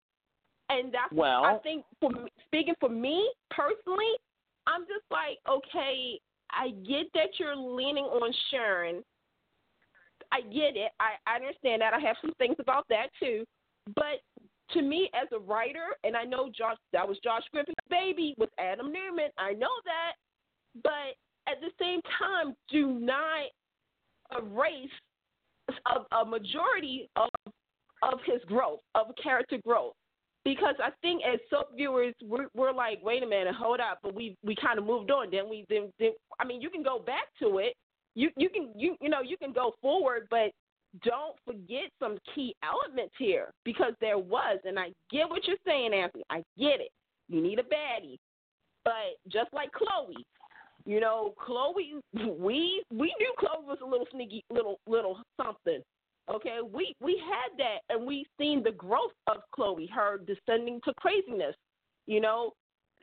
But you cannot, in my opinion, when you establish a character's growth like you did when Justin was playing Adam, and he had a soft side. That was his hope side. I always say that. That was his hope side. Yes. You need to keep that when you go ahead and you bring the character back. Because to me, all this revenge. Think about that. There's a reason. Yeah, exactly. And I'm going to take a page from Days of Our Lives for just 1 second. You have a character that had 30 years of sobriety who just fell off the wagon in a grand old fashion. Nobody would have thought that anything could rock Maggie. So we don't know what psychological elements he's had to deal with since he's been gone. I mean, he was set on fire in a cabin. He's been separated basically from his legacy and family and so on and so forth. So, the reason could be 1,000-fold in the history that we don't know about while he's been off the canvas, and that's why he snapped back to the Adam who came to Genoa City full force sneaky bastard. And who he's leaning on versus who's he claiming to want revenge on, and who does he really want revenge on, could also be playing, into the storyline going forward. So that it doesn't quite feel right and make sense today, but for the bigger story, it's all gonna be moving parts of a puzzle that look a lot better in a month or two. And I hope you're right. I hope you're right, because I'm just gonna speak for myself. I feel as though I'm about to be set up for something, and it's not going to be good. I feel as though it's a set, and I'm just saying, and y'all know this is painful for me to say this because y'all know I like Young and the Restless. I just looking at this, I'm like, okay, put the past behind you, Candace. Do not remember certain things, and it's just like every time that I watch Adam, and when he brings up certain things from like a couple of years ago, I'm like, you know what? Wait, hold up, time out. No, they kind of got past that point. No, Adam, you didn't do this. No, wait, you and Victoria actually, like, you had some moments. So unless it's like a big, like, somebody's trying to kill me, or somebody threatened, somebody, or I don't know. I hope, Josh, he has really thought about the end game of that story arc, because if not, then you're really going to have a lot of fans, because some fans are questioning what's going on. It's like, okay, wait a minute, why we're going this route, why we're doing this. And I feel as though, that's why I want to be the voice of reason tonight and tell the fans, hold out. Give Josh a little more time. Give the storyline, give everything that's going on a little more time, because I do believe, I have a personal theory, I do believe that it's all going to come back on Victor. I do believe that this gentler, kinder Victor is about to come into a big shock from all his children. But that's my personal feeling, knowing how Josh writes. I think it's going to be endgame that Adam is going to be the one to save Victor. Like his blood or something. That's what I'm thinking, because it's too much. Like, right now, by the way, kudos to Eric Braeden, because Yes. Yes. If y'all saw the scene, and when he said he's vowing to fight. Spoiler, he's vowing to fight, and I'm like, you fight, Victor. You don't give up. But watching today, seeing where he was so vulnerable, it was just, I mean, it breaks your heart, because you know how strong he's been since he's been on the show. And when he put his fists up like that, it blew me away. It blew me away. But that's what the fans were asking for, and they're delivering piece by piece. They're giving us all the stuff we've been saying the last year. Where is the Victor? Where is this? Where is that? How are we going to redeem Victor and Nikki? Piece by piece. But you know what, Anthony? I'm going to tell you something, though. There's a double standard. I have to see the other voice of reason here. I think Young and the Restless fans are actually still concerned, okay? Because, a year ago, there was so many goings, of fan favorites, that it was just like, it was heart-wrenching. It was like, oh, my God, this person is leaving the show. This person is leaving the show. And then you have Eric Braeden, okay? And the thing is that right now, while we're watching this, some fans are questioning, is he leaving the show? And we don't know, by the way. Well, I can't say that thought didn't cross my mind. Right. It's like kind of because you've seen him, like when he had the scene when he fell down the steps and he had the stroke and everything like that. And then he left the show. Remember, he was gone for a period of time. We know why. He was on vacation under a contract. But it kind of it does cross your mind. It's like, okay, look, Eric Braeden is in a certain age now. And, the way this soap works, the soaps, sometimes will have prepare a song for that actor to leave. And it's kind of like, okay, wait a minute, we just dealt with a health crisis for Victor a year ago. Now we're doing this. And like I said, if they're going to try to go ahead and do the redemption of the Victor and Adam story to have Adam save Victor, okay. But at the same time, like today, that scene broke me. Like I cried because I realized that there is going to come a time where I'm not going to see Eric Braeden on television anymore. And that's the thing, you know, and with the soap world as it is, you, like I said, you don't know who's coming, who's going, and who's getting ready to retire. And it just, in that moment, I also realized that Victor is that he wants his children, the legacy from day one. He's wanted his children to carry on the legacy of a strong person. And for for Adam and Nick and Victoria and Abby, by the way, I was glad to see Abby being there because she always is the last one to know everything. I was just like, you know what? This is the legacy he wants. He wants the children. He wants to see all of them come together, even for a split second. But at the same time, as far as the whole Adam thing goes, I'm just like, okay, like you need to, if you can show growth with Abby, Victoria, and Nick, then I need to see Adam like continue what he had a couple of years ago and merge with his badness. Like I said, he's both Hope and Victor's child. He can play. Right now, he's being like Victor. Okay, but don't forget how he was. Don't forget the relationships he had formed. That's all I have to say about it as a fan. You know, and you know what? It's about time. It's about time that Victoria walks out the door. Yeah. Yeah. But that's if anything, she should be the one. How long has Victoria ever really lasted at Newman? And how long has she ever really had a stable coexistence with Victor, with Nick, and with Adam? You know, there's periods of time where it's beautiful and it's it feels like it's longevity, but the history shows when the going gets tough, either Victoria gets kicked or Victoria gets walking. And, it looks about like that time when she's going to take a walk. I like what Abby told her, Get out while you can and do something, for yourself and look how Abby has grown and got her own restaurant and things going. Yeah. I love this. And I think this is and I think, and then Nick walked away and he's got his own company and if Victor is so adamant about having Adam run the company, and Victoria is surely not going to work for Adam unless, of course, she bows down and she does it. But, now's her time to take her stand and say, you know what, that's it, I'm done, and really be done this time. Yeah, and really be done this time, exactly. Mm-hmm. She's scared. She's scared to do it.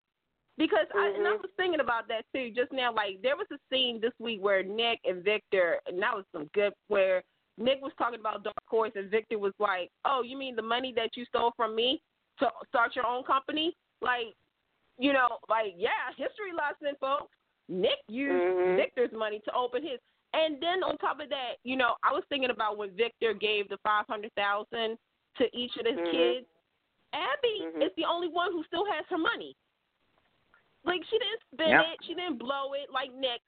The thing is that with Victoria, she knows she can do a business by her. She knows that. But she's worried that she's going to make her daddy not happy.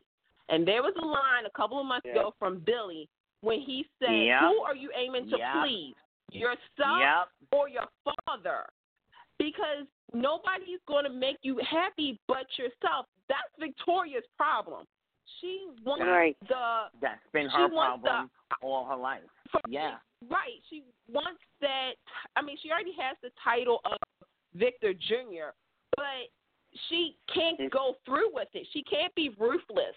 And I think that's the problem. Like, I would love to see Victoria. I always thought Victoria and Abby should have went into business together, but at the same time, I was like, no, because I can see Victoria screwing that up. I mean, I think she's scared because of the whole Brass and Sassy situation. how it kind well, of went and under. another thing too. I mean, this would have been a perfect time for her to be ruthless and show her father that she could be that person. Instead of giving Adam the money and the phone number, she should have tore his butt apart. And then you have Nick. I mean, last year Mal Young's Nick was the Nick that I was kind of waiting for a long time, stuff for the Scooby-Doo mask. But I love the fact that Nick was pushed to the limits, and I love that line too when he's like, "You did everything to push me, and I finally went off the deep end, and this is what I am." And I was like, Nick finally tapped into his dark side. Now he's discombobulated. He's trying to be the man, but at the same time, he's Nick. Victoria has to go there. Victoria needs to get that push. I don't know what else can push her to get to that ruthless. I mean, I always joke and say Nick has Nikki's heart, meaning Nick can't go ruthless. I was proven wrong last year when I saw Nick do that. But now Victoria she's soft. She's soft. There, I said it. Yeah. I need soap therapy. I think she's softer than Nick. No, not Nick. Abby. Abby's her mother's child. Abby's grown. Yeah. Abby has grown. Yeah. Absolutely. Yeah. Abby is a true Abbott when it comes down to. I mean, she may have that Newman name, but that is all Abbott in her. Yeah. The way she carries herself, totally agree. and the way she runs a business. Because think about it, Abby has had some successful things. She's like Jack. Pretty much. But she wouldn't be stupid to sell the company down. Yeah, she wouldn't be. She would be smart. She's a smart cookie. She had the naked heiress. She got money and she did that was on her own. Then she did, a little bit here, a little bit there. She's smart. That's John. Go ahead, Abby. Do your thing, girl. Yep, totally agree. Well, we could talk about The Young and Restless forever, but it's we got 30 minutes left. So let's hit GH and then you guys talk days. Well, General Hospital. I have to say I absolutely loved yesterday's episode. Given us, we haven't seen that kind of soap in a couple of years, where the plot unfolds after the plot's already unfolded. I was really, really pleasantly surprised on that, in the best way possible. Unfortunately, Candace, I have to eat a little crow here and give you back the props for the Oscar storyline. What started out to be, to me, a beautiful, well written, well done, is now okay. We're carrying the torch for a character we've known for a year. Right. They should have just left Drew and Kim. God forgive me, because I like both of those actors very, very, very much. But they should have just left them off screen. Boring, not interested, don't feel it. You were absolutely right. I was invested in Oscar, Josh, and Cameron. I wasn't invested as much as I Anthony, thought I was. I'm gonna have to hang up on you in about 1 second. If you talk about leaving Billy Miller off the canvas, we're not friends anymore. I don't care if he's sitting in the corner reading a dictionary. Okay, Pam, I'm actually. You might as well just get ready to put me off. Here's the thing. Not real quick. I gotta say this. I love Billy Miller, right? I do. And I thought, the thing is, they don't call him Killer Miller for anything. And to me, I feel as though General Hospital has done. I don't know what happened, because you cannot tell me that a 3-time Emmy Award winner, who dominates in emotional scenes, as we all saw, who has chemistry with a lot of people, you can't come up with a story. He actually is supposed to be in another storyline. I'm not saying that he shouldn't. I'm not saying that. He should definitely have a storyline and one that's, got bite to it. But What I'm saying I is, will take him. They don't know what to do with him right now. No. Wait a minute. I'm just gonna say, with these many phenomenal actors as they have on this canvas, to waste time in a hotel room saying the same things that they were saying 2 weeks ago, and giving it as best that they could give it as far as with what they're given to play. They should have just let that play off screen and had him come back with, "Oh my God, Kim's dying," or something that just Kim fell off worthy the mountain. Kim fell off the mountain. And it was just as boring. It's boring. They should have let us miss him a little bit so that when we see him, we're ready for him. It's just, How come he's not in the much... Shiloh storyline? Absolutely. Thank you. I'm just asking. Because I thought that he knew Shiloh. I thought Shiloh and him were friends. Yeah. So why is he that has a part to be of that played out? Yeah. Why doesn't he, to me, I feel as though, I think this is where Anthony and everybody's coming from. I feel as though if you can't write for the man, you either do two things. One, just keep him off for a little bit until you figure out a story. So you're ready. Or the other thing, let him go. Because no. I know. No, trust me. I'm with you because I know as soon as I say that, I know what people are going to be like. Well, he could come back. No, Jason, stay where you're at. The thing is that they don't know what to do with Drew. That's the problem. You have a great actor playing this character that has so many open storylines. It doesn't make any sense. When is he going to get his memories back? What is his relationship with Jason? Does he remember he has a daughter? He knows Shiloh. When is he going to get his memories back? Does he know that his ex-wife just almost got raped? There's so many beats to play. Yeah.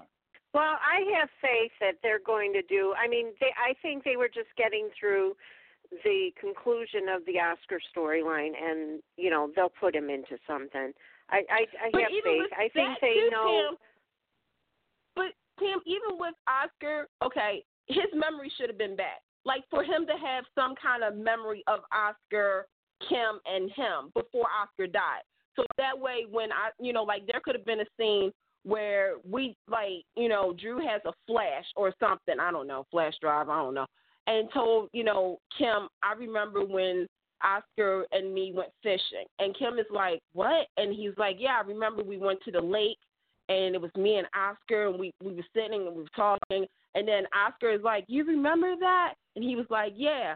Something like that, emotional, that could have been, emotional for Drew, for Oscar to, wow, my dad actually had a memory of me before I died. And Kim is like, oh, and Drew is like, yeah. And then it makes Drew kind of want to go ahead and just go ahead full-fledged and get his memory back. You could have had that. No, Candace, sweetie, he never knew Oscar. He didn't know she was pregnant when he left. Look, wait a minute. Hold up. This is General Hospital. They rewrite all the time. Anna was Peter's mama. Too. Yeah. That's true. Remember that Franco is Scotty's son? Right.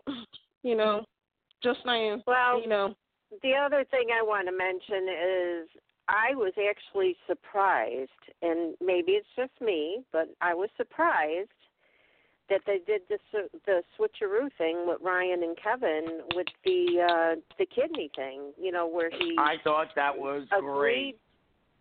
Where he agreed to do it. I thought that what's her name finally, got to him with all her talking. He's like, yeah, I'll do it just to shut her up, whatever. I really believe that.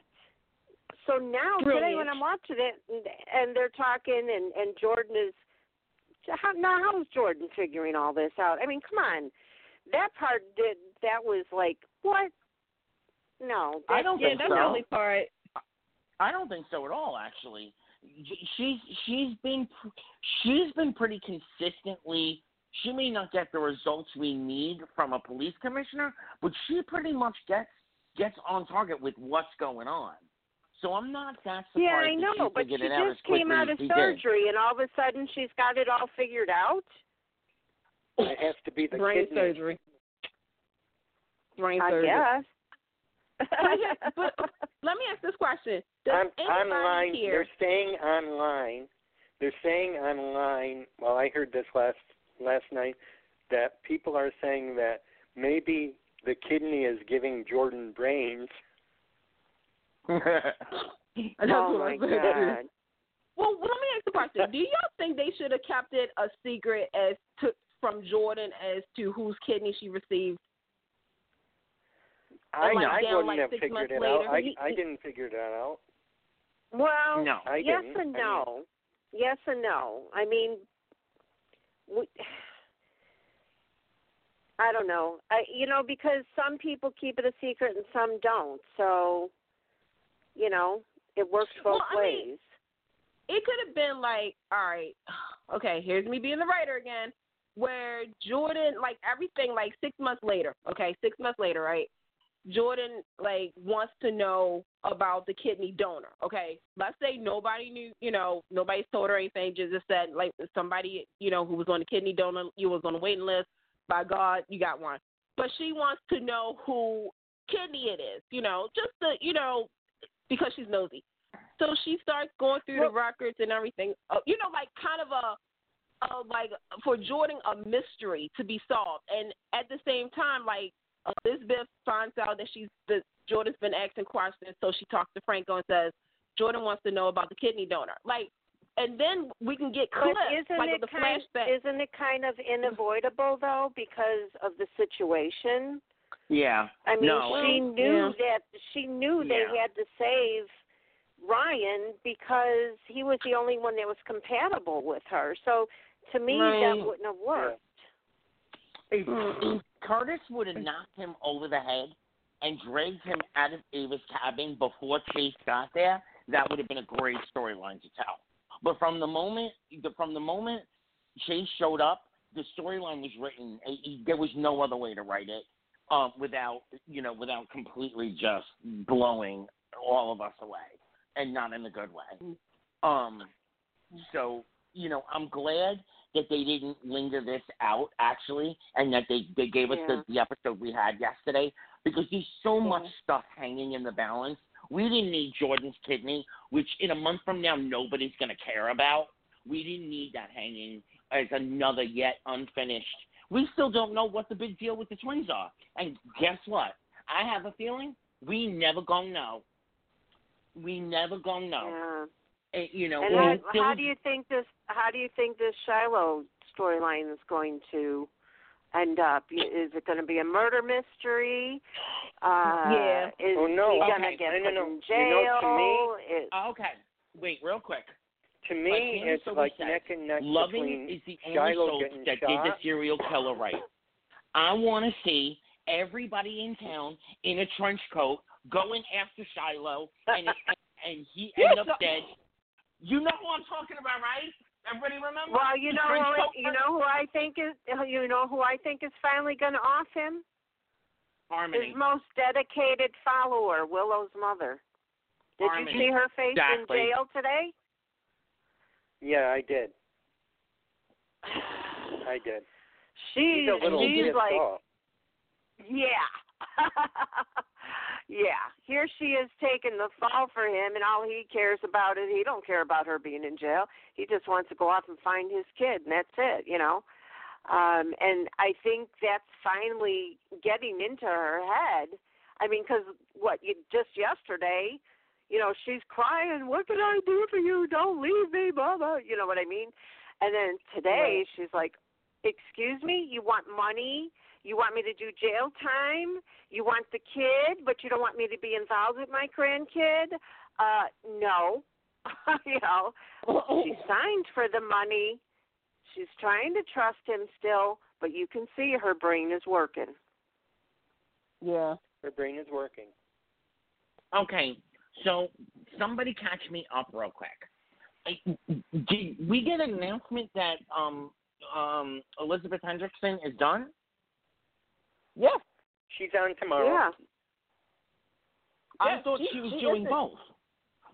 Okay, so I'm gonna help everybody out. Okay, so back around the Emmys, we all know Elizabeth was at the CBS party. That's rumors. Okay. Then she said she was going to try to do both. She was going to pull like a Wally Kurth and try to do both. I guess General Hospital was like, you know what, we don't got any more story for you, bye-bye. Next thing you know, it was announced she was coming back. They didn't give an air date for her on Young and the Restless. And then she posted pictures of her last day at General Hospital. The end. Right.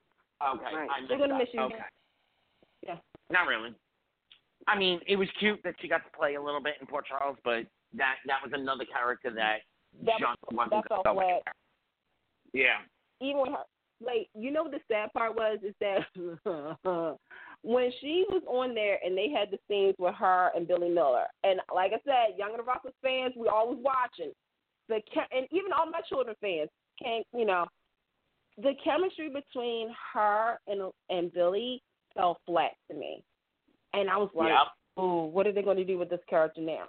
Because I thought they were going to have her and Sonny sleep together. I was like, me too. Sonny and her are going to sleep together. And so I don't know. It's not. I'm going to say this. It's not the actor's fault. It's the show, because Elizabeth could have easily been a Sarah Weber, a Serena Baldwin.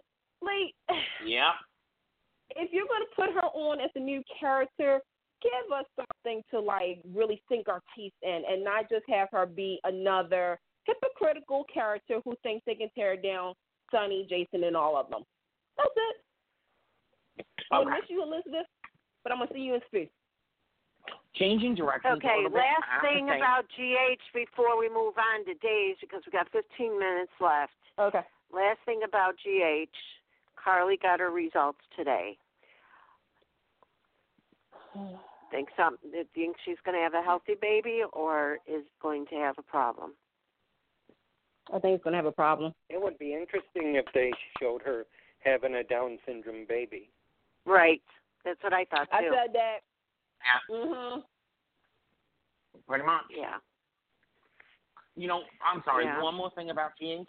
I am loving Maxie and Peter, but please don't give us leave Dante out of it and don't give us a Maxie, Peter, Lulu triangle. Come on home, Dante. Oh. Come on home, and I have a perfect person to play him. Come on home, Dante. Come on home. With your fineness and this all rightness. Yes. Come on home, Dante. I miss you. I miss you, Lulu and Dante. You're the only reason Lulu can stay function. Sorry, I had to say it. We got Candace and casting. Yes, I do. All right. I actually thought about 3 people who could play a recast of Dante. Would you like to hear it real quick? Go ahead. Mark Lawson. Yes. Heck to the yes. That's it. That's all I got. Mark Lawson. And Jeff Branson. Branson. Jeff would be. Wait, Jeff. I heard Jeff Branson and who else did you say? And Mark Lawson. Mark Lawson. One Life to Live. Mhm. Did you not think of? Did you not think of? I know. I just didn't hear the name. Did you not think of your one friend? Oh, Brendan. What? Yeah. Pelfrey? What? I didn't hear you. Who? Pelfrey? Tom Pelfrey? No, I know who you're talking about, but I'm going to just say that I think I have to think about the character and of development, because we kind of saw it with the last time when Dominic was there with Dante. You saw him kind of go into this place of ashamed and also trying to be brave, because he had, that post-traumatic stress disorder, which I wish General Hospital would have really pushed for the story, but maybe when he comes back, they can do that. Mm-hmm. I need for him to be dark. So the thing is that he's not going to be like more of his mama, but he's going to be a little bit more of his dad in the terms of darkness. When I thought about Mark, I was thinking about Brody. On One Life to Live, Brody was dealing with some stuff, and I was like, that would be perfect if Mark Session, if you're listening, Mark, okay, he could play that role. Jeff Branson is another person. Anybody who watched Guiding Light knows when Shane Lewis came back, he was kind of in that situation as well. I would say, you know, like John Driscoll or Tom Pelfrey, but John Driscoll's doing military. Tom Pelfrey would. But you don't think Chad Branham could bring it? I don't think Chad could bring it, and here's the thing. I love you, Chad. You know that, but they never really. I mean, unless they really go ahead and cast him in another role or General Hospital, I don't know. I don't know if I can trust the writers to actually bring him to his dark edge. They did it before when Xander was kind of like the final few months when Xander was on, but they also had him still have the heart of gold on his sleeve. So I need for Dante to like really like be paranoid in a way, like sort of like what we like the way that Adam is on Young and the Restless. That's kind of what I'm not all the way, but some traits. Yeah. From Adam on Young and the Restless, a little bit of stuff on Days of Our Lives, with a little bit of Ben and a little bit of Thomas all rolled into one, and that's what I want Dante to be. Like he's paranoid, but he's trying to power through for the sake of his family. That's what I want General Hospital to do. So, General Hospital, call me anytime. I'm here. Pick me. All right, Scotty, beam us over to Salem. All right, I'm going to mute you. Have fun. Like sands through the hourglass. Okay.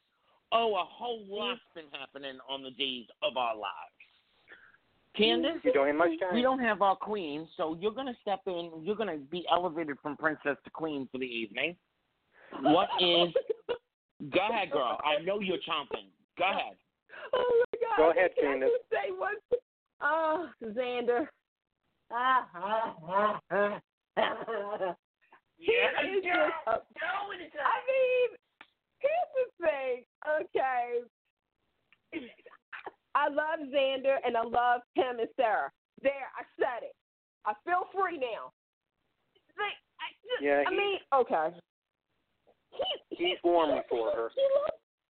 Yes, thank you. Warm, lusting after her. And I love the fact that Sarah, see, I love with Sarah, I mean, I know she gets a lot of heat and everything, but I like Sarah because she's a tell her like it is and feel like she feels type of character. She's not one of the ooey gooey like, oh, I love you so much. Oh, my gosh, I love you. And everything. No, she's kind of real. Like, if you piss her off, you piss her off. If she's like one night stand, well, fine. You know, I got to love you. I don't care. I love the chemistry, and I love the fact that Xander and Maggie has this friendship. Yes, thank you. Like a relationship because, you know, who would ever thought Maggie, who is like, I'm Maggie, but I'm a drunk now, and Xander, Mr. Bad Boy to the Bones, have mutual respect. Like, you would never, it kind of gives you the Roger Marine feel from Guiding Light a little bit. Yeah. You know, somebody who, you know, Xander's kind of like, he's just Xander. So you got that going. So, I mean, does anybody else like Xander and Sarah or Xander and Maggie? No, I've been trying. Girl, you and I were on that bandwagon a couple of weeks ago, and I am whipping the horses. Come on, faster. Woo now. Yeah, no, definitely. I think Sarah protests too much. That scene. I loved that scene with Maggie and Xander. It gave us just enough to say, you know what? They can redeem this bad boy too. If they can take a necktie killer and put him with Sierra, there is no reason why Dirty Sarah can't have us some Dirty Xander. I'm sorry. I'm so ready to take that ride. I mean, I am so sick. I'm sick and tired of all three of them. I'm going to miss Trip, but I ain't going to miss them. Part of me was like, oh, God, just let them burn. God forgive me. But I am so sick of Haley, Trip, JJ. The only one that I'm still invested in is Cuckoo Crazy Claire. Girl, I'm going to miss her. I'm going to miss her. We're going to miss her. This is the one thing I'm never going to forgive Days for. They finally took her character to the level that I was waiting for. But now she's getting ready to leave. And it's kind of like, well, thanks, Days. Like, I could have had this a year ago. Like, really. Y'all, like, could have, like, gave me a little bit of Sammy Jr. a year ago. But I get it. Okay, I understand. But if she doesn't get a nod next year, I don't know what to say. Because I just, So, yeah. So you got that. Moving it out of the. They're never going to be able to. They're never going to be able to redeem JJ and Haley. I am so sorry, but there is no chemistry there. And Casey Moss, is the one that they just keep misfiring with.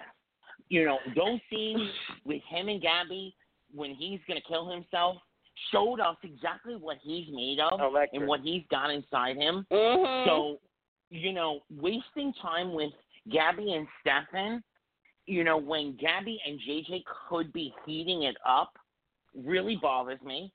I don't think that the history there is so bad that they couldn't redeem themselves, especially with what both of them have been through in the last year. They could have really milked something out of that. I don't know what they're going to – I don't know how they're going to make us invest in Haley anymore. Her and her sister should just jump into the river and take a nice little sail somewhere, because neither one of those characters brings anything. I am so tired of – I'm going to say this. I agree with you, because I think – and I'm going to tie it into this whole Jack storyline. I'm over it. I mean, I know that with this Jack storyline, look, this is, and I've said this, the only good thing about this Jack storyline is Eve, Cassie the Piper. That's the only thing that's keeping me interested in it, because I think they've taken, look, I know my history of Jack. Jack was a scaled-down version of what we're seeing now. But the thing is that they've taken this storyline to kind of not the extreme, because Lord knows I know they can do the extreme, but they've taken it to a point where, as a Jack and Jennifer fan, I'm waiting for somebody to call Frankie. Billy Warlock, where you at, baby? Come on today. Yeah. Where you at, Billy Warlock? Yeah, because they've turned Jennifer into such a pathetic character at this point. Again, thank you. She's just so woefully pathetic. And I got to say real quick, kudos to, because I'm not a Julie fan at all. I think, retire, baby, retire. But I got to say kudos between the scenes between her and Matthew and, Julie and Jack. Because that did fire me up a little bit and say, okay, maybe every once in a while we do need a little dose of Julie. Julie Gabby, I was ready to push her down the stairs. Like, Julie Jack, okay. I'd like to see her interact with Maggie a little bit and see what they could do with that, but that's wishful thinking. Yeah. Well, we got Caroline. It's time to wrap it up. We got Caroline's funeral coming up, so maybe we'll see some of that. And also, they dropped the Easter egg yesterday between Xander and Kristen with the rest of the daughters. We are getting the rest of those reveals. So, that's not a storyline that's just going to disappear. And I was glad that they gave us that Easter egg to remind us, because we're going to get Bob Dunja with with Caroline, Caroline's funeral, and of course, Will and will he or won't he, die again. Yeah. Real quick before we leave, I have to give honorable mention to Days for the Lonnie breakthrough. That girl, when Lonnie realized that she, like, to me, okay, I know everybody's talking about Sin and the JJ Jack storyline, but this storyline was the storyline that I think I was mostly invested in, because Lonnie had to, let me explain this for those who don't know. Lonnie was living in La La Land. In other words, she was having a fantasy world of having a great guy, being a very supportive father, and, a baby, coincidentally named Baby David. So she was living that life. When they had her breakthrough and she realized that she was trying to replace and do all this, I was like, go go, go, go. She nailed. They played that scene to and through, and I cried along with it. Get ready to say goodbye, guys. We're running out. Thanks once again to Patricia Beaton. Thank you so much, everybody, for tuning in. As always, positive thoughts, positive, wonderful vibes. We'll see you again next Thursday with another great guest. Yes. Don't tell everybody. Don't say anything. Don't say anything. I'm not going to. Bye, guys. Bye. Okay, tune in. Good night, everybody.